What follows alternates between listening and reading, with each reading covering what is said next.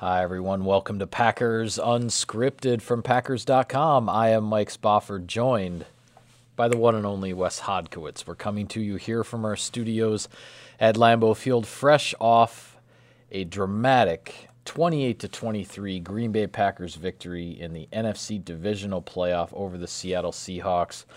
Wes, there are any number of angles we could go about analyzing and discussing this game, but I'm just going to start right here. When it was 21-3 at halftime, when it was 28-10 in the middle of the third quarter, you still just knew it was going to come down to the end, right? I mean, you knew it, and that's exactly how it played out.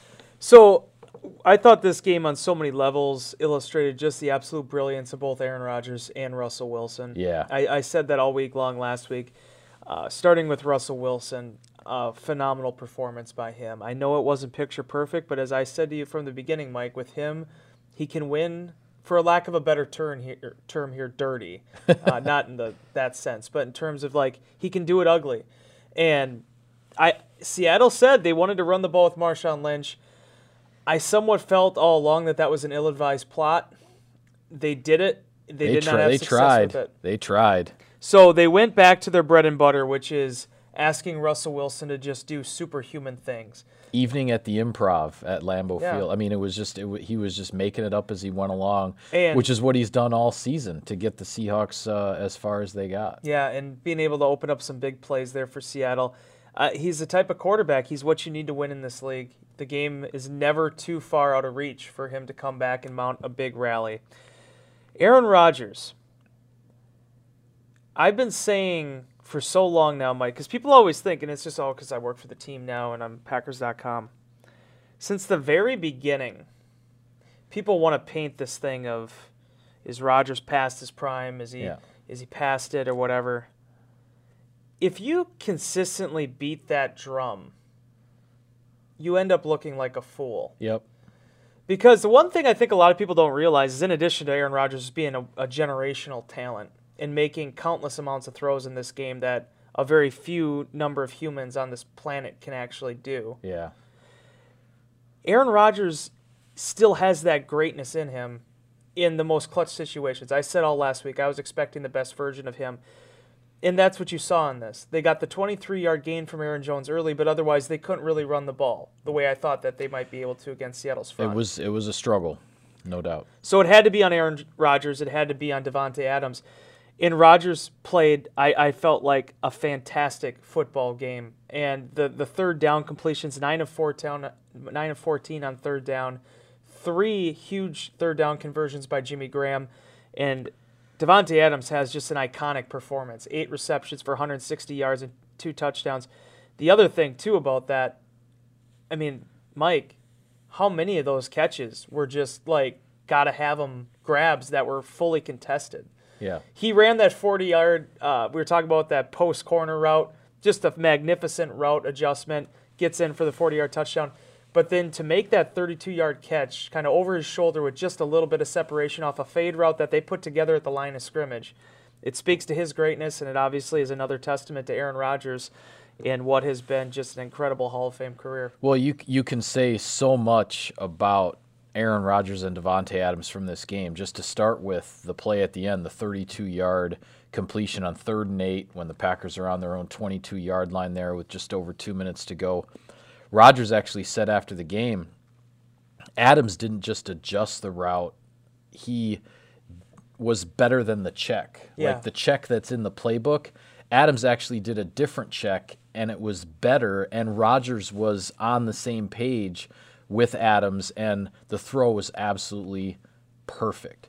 And that was one of many throws, as you were just talking about, that I mean, I don't know, how many times did I lean over to you in the press box and say, wow, what a throw. Yeah. I mean, it Five was or six? at least, right? I mean, whether you're talking about the third down pass to Jimmy Graham in the third quarter, right before the 40-yard touchdown to Davante Adams, the 3rd and 10 pass over the middle, the sidearm one to Geronimo Allison that kept one drive alive there briefly in the fourth quarter. I just mentioned the one to Adams, the one to Graham at the end of the game where he has to stand in the pocket. He's got to hold it as long as he can to give Graham a chance to break free coming on the crossing route. He takes a shot but puts the ball right on the money.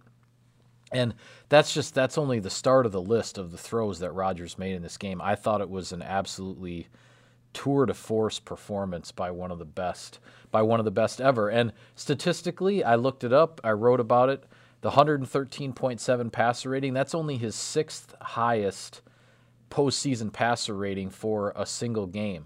But when you look at those handful of 5 or 6 throws that were absolutely pinpoint spot on in difficult spots, I thought it was masterful work by him. Yeah, and it's the reason why I will continue to say, I mean, it's just a garbage argument when people put out this below average or average, whatever you want to label him as. Keep doing it. Go ahead. It's fine. But the reality is this is a human game played by real people that actually have, like, you know, a brain and a personality and things they enjoy doing off the field instead of just playing football for 60 minutes and going back into a corner for the next 7 days. And Aaron Rodgers, I think when you look at just what it requires to play this game at its highest level, I thought him and Russell Wilson just put on a clinic for what it takes to play quarterback in 2019 and 2020. Yeah. They were just the epitome of everything that is great about this sport and why I think you can't make just asinine comments about, you know, this being the end of this or this being the end of that or he isn't the player he once was. It can always change. And here's the beautiful thing, Mike. It's not just Aaron Rodgers. Matt Ryan has up and down years. Phillip Rivers has had up and down years. Guys have up and down years because, spoiler alert, it's a pretty dang hard position to play in the NFL. Yeah. And for Rodgers to step up in that situation with the temperature being what it is, the stakes being as high as they were, Packers got off to the fast start they needed. They haven't, these last few weeks, it's been really tough trying to get points on that opening drive. Seattle wins the toss, defer, and the Packers march right down. They needed to set the tone in this game, and then when they needed to get their 4-minute offense going late, they were able to accomplish that again as well. Yeah, well, certainly Davante Adams took his place in the Packers record books here with this 8-catch, 160-yard performance.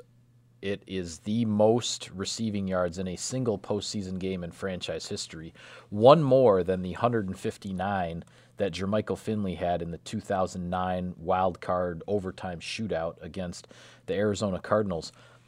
But you think about it, Wes, Davante Adams is at the top of a list that includes Max McGee from Super Bowl I, Yeah. Jordy Nelson from Super Bowl 45, Antonio Freeman from Super Bowl 31, John Jefferson from the big postseason game that he had in the early 80s. I mean, Davante Adams' 160 yards is at the top of that list. And there were times in the game where he absolutely looked dominant doing it. Yeah. I mean, there was the one drive in the first half where Rodgers just on different routes against different coverages, it was just bing, bing, bing, 17, 17, 17, just kept hitting them every time for a first down, Packers marching right down the field.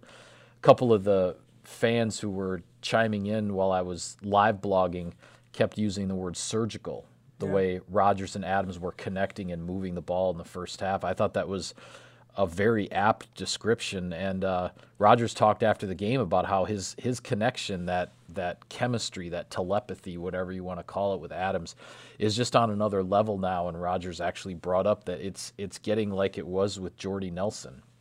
And that is not a comparison that he would make lightly. I mean, he's never said it in that way before about Adams, but in this game, that's how it felt and that's how it looked. Because it's not just the gold standard for Rodgers in a receiver. That's the gold standard for any receiver in quarterback scenario. Oh, what yeah. him and Nelson had and being able to be on that second level. 10 years together. Yeah, you know. It's an incredible run. And now you see Davante Adams now in year 5 of this thing, year 6 of this thing now, being able to develop that relationship now with Rodgers and obviously be able to have that telepathy in their communication, how they deal with each other. It was interesting, too, talking to Geronimo Allison in the locker room after the game. He said, all week long, Davante just had this look in his eye. Like, it was just like he was kind of in on a secret. Like, he knew he was going to play well in this game. And Davante was asked about that after Allison made those comments, and his thought was 2 things. One, he played really well against Seattle last year. 10 catches, 166 yards. And the last time, this is the one I really enjoyed, the last time the Packers came off of a bye 5 years ago. In the playoffs. He also, in the playoffs. Right. He also played really well against Dallas. Those are things that actually bolstered his confidence going into this. And he said it's because of like anything, if I go up against a cornerback who has success, the same cornerback, the same team, the same circumstances a year later, that's going to be in the back of his mind. So he's like, I can't see how that wasn't something Seattle was thinking about. And despite, the extra attention they gave him, he, I thought, put on just a clinic when it came to his footwork and his fundamentals and what was asked him at that receiver position. And then, oh, by the way, when you tie all that together, he's a pretty remarkable athlete too. Yeah, I mean, it was that was a remarkable performance, and certainly the Packers want to see Adams and Rodgers on that same page again next week out in San Francisco. But real quickly here, Wes, select Cousin Subs locations are now offering delivery. Whether you're ordering catering or your favorite sub, they're delivering right to you when you order online at cousinsubs.com. Cousin Subs, we believe in better. Defensive side of the ball here for the Packers, tale of two halves, clearly. Yeah.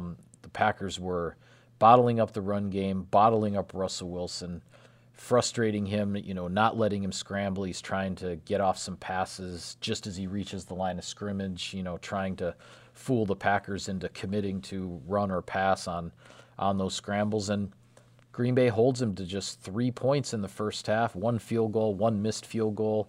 They stood up tall enough at the end of the first half to render a Hail Mary as the only chance there at the end of the second quarter, which fell incomplete. But then in the second half, it was a totally different story. Russell Wilson was doing his Russell Wilson things, his improv, his making it up, his incredible elusiveness. I mean, the Packers sacked him 5 times in this game, Wes, and it was like they could have sacked him 15. I mean, it really felt like it. There were so many times, but Green Bay is not the first defense that Russell Wilson has done this to. That's just the way this guy plays. For all the times that he does get sacked, he is incredibly hard to corral, and he's very difficult to bring down. And really, it came down to finally 3rd and 6, fourth quarter, right around 3 minutes to go.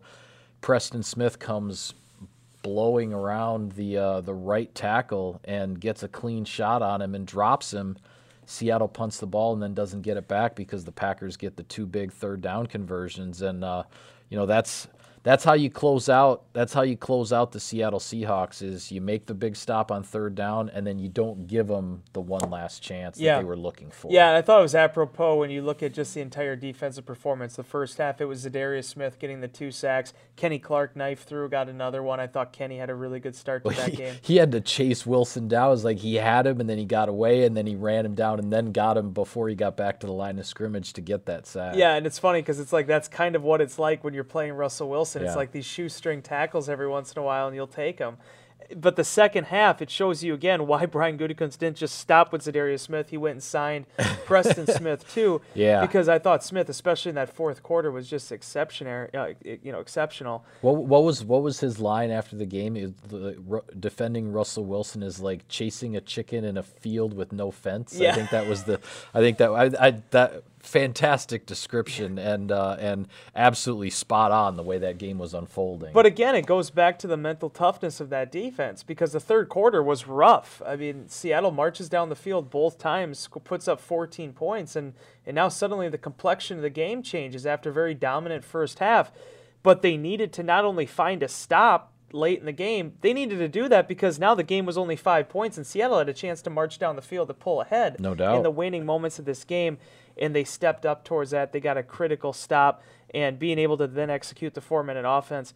This defense, Mike, I mean, when all the chips are down, they always find a way to persevere, and it's really interesting now that they will get an opportunity to see if they can get that redemption against Jimmy Garoppolo and the San Francisco defense or offense. But we'll get more time for that later this week. Yeah, absolutely. Well, we've seen it time and time again, Wes, and this is what I focused my entire game recap story on that I wrote last night.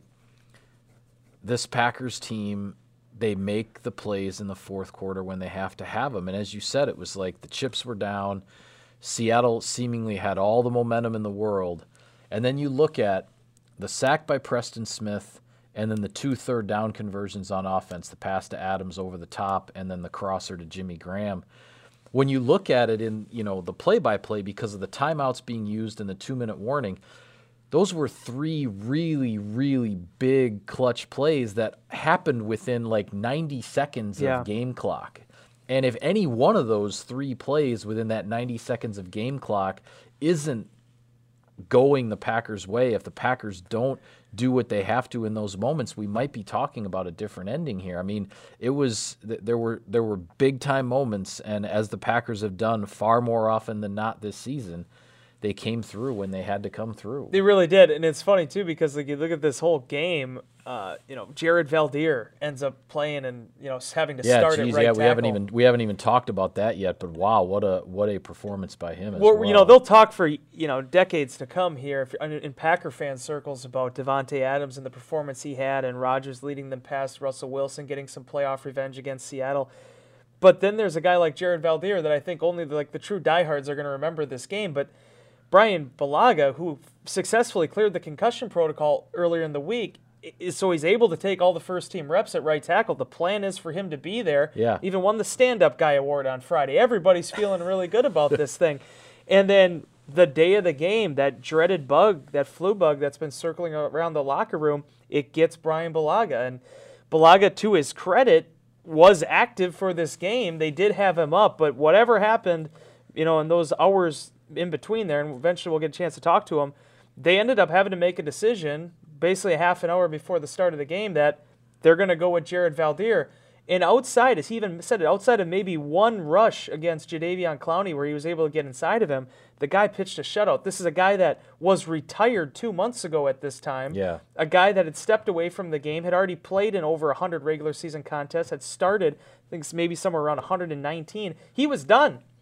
And then here he is in a very critical late season acquisition by Brian Gutekunst, playing one of the most important downs of football the Packers have seen. Yeah, well, Rodgers said after the game, actually, that he saw Bulaga kind of tap himself out during warm-ups, where, during warm-ups, they line up with the full offense, but it's kind of on air. There's really no defense on the other side, and they're just running through certain formations and plays. And Rodgers said after one of the plays, Bulaga just kind of walked off to the sideline, signaled for Valdir to go in and finish up, that round of warm-ups. Yeah, because we saw him in warm-ups. And that was and then that was it. Bulaga basically took himself out and knew that he wasn't going to be able to go, and that's essentially when the decision was made. And what Valdir did stepping in, obviously he was huge, stepping in the fourth quarter in Detroit for the Packers to get the first round bye when Bulaga got the concussion. And then he comes up big yesterday, and Rodgers was joking, on the sideline with him saying, isn't this amazing? You were retired like 2 months ago. And Valdir said, dude, I was in the stands at Soldier Field watching you guys beat the Bears in week 1. I mean, his first week of football retirement, he's in the crowd in Chicago watching the kickoff opener of the NFL's 100th season. And lo and behold, the team that he was watching get a victory is the team that he's starting for at right tackle in the NFC divisional playoffs 4 months later. I mean, it's really a pretty remarkable story. You can't make this stuff up. And better than anybody, Mike, covering this team as long as you have now, it is one thing to just stay in shape. It is another thing to actually be in a condition to play meaningful snaps late in the season after you didn't have an off-season program or a training camp or anything like that. And to play a full game too, not just filling in for a quarter like he did in Detroit, which was solid enough. But he had to go wire to wire against the Seattle Seahawks and a fair number of snaps against Mr. Clowney. Yeah, and just that's an important acquisition. And it's funny, he actually said afterwards too, this Snubik virus that's going around, he caught it too. And I think David Bakhtiari was talking with Rob Domofsky about this too. He worked through it last week, and Valdir said, I mean, it's bad. What he had was bad, and he's like, he understands why Brian Bulaga was in the position he was in, and the fact that he would have done anything to be out there. But sometimes, man, if you get full-blown influenza, it'll get you, and there's no amount of fluids or anything that's going to get you through that. So fortunately for the Packers, again, this is a guy that they claimed off waivers from New England at the end of November, was activated, December 9th or something like that? Something like that, yeah. And here he is now having to play in 3 critical moments, in that first month with the team. Well, just quickly to recap everything else that happened on divisional weekend, as everyone knows, the Packers' opponent in the NFC Championship game next week will be the San Francisco 49ers, so it is the 1 seed versus the 2 seed in the NFC. The game will be at Levi's Stadium in Santa Clara, and obviously we'll be talking all week long about how the Packers, looking to avenge, obviously, what happened out there in November, which was really the low point of the season, quite frankly. In the AFC, the Tennessee Titans go into Baltimore and knock off the top-seeded Baltimore Ravens. So now the Titans, keeping their playoff run going, they will travel to Kansas City for the AFC Championship game as the Chiefs recover from a 24-0 deficit and outscore the Houston Texans 51-7 over the final 3 quarters of the game. So some really interesting games in the AFC. But with the AFC and the 49ers, I think if you look at the 4 NFC playoff games that have been played so far, the 2 wildcard games, the 2 divisional games, hands down the most impressive performance, impressive victory was San Francisco over Minnesota. It was dominant. The San Francisco's defense shut down Minnesota, and the Vikings could not stop San Francisco's running game. And 27-10 does not describe how dominant that victory was. Yeah, it really doesn't. And the one thing that stood out to me is that all year long I talked about the Vikings are just a different team when Dalvin Cook is out there. Credit where credit's due. San Francisco took away Dalvin Cook, and the Vikings abandoned their running game altogether.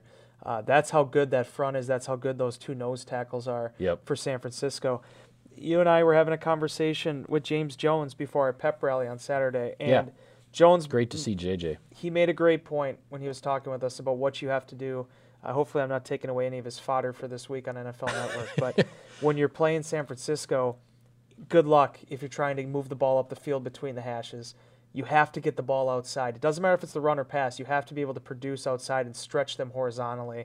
That, I think, is going to be one of the big adjustments the Packers are going to have to make this week because, Minnesota was who they were. They're a north-south running team. That's where Cook's bread and butter is, but they just were not able to get the push and the lanes to open up. And if you're not able to get the run going, we've seen it so often, that destroys the play-action pass for Kirk Cousins, and it's kind of a self-fulfilling prophecy from there. San Francisco's a real problem. I mean, they're going to be a challenge, and the Packers are going to go there and try to reverse fortunes. I have to mention, too, Tennessee versus Kansas City. I actually can't think of any better storylines going into a conference championship in terms of both of those teams than Tennessee and KC. From KC's perspective, Andy Reid.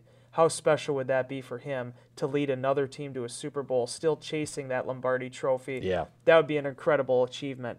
Tennessee, if they would actually make a run here, if they can find a way to turn back Kansas City at home, you have to beat Tom Brady and the Patriots, Lamar Jackson and the Ravens, and Patrick Mahomes in Kansas City. All on the road. On the road to go to the Super Bowl. All on the road. That's a remarkable run. that would be something. So either way, else, that storyline's going to be great. Yeah. Final 4, I don't think it could possibly get any more compelling. Yeah, I mean this is it's going to be a great Sunday of football, and we got all week to talk about it. We're kind of up against the clock right here, so we're going to call this one a wrap on Packers Unscripted. Be sure to follow all of our coverage of the team all week long on NFC Championship Week here on Packers Unscripted. You can subscribe to us, like us on iTunes and other podcast services, and check out all sorts of great video content on the Packers YouTube channel. For Wes, I'm Mike. Thank you for tuning in, everybody. We will see you next time.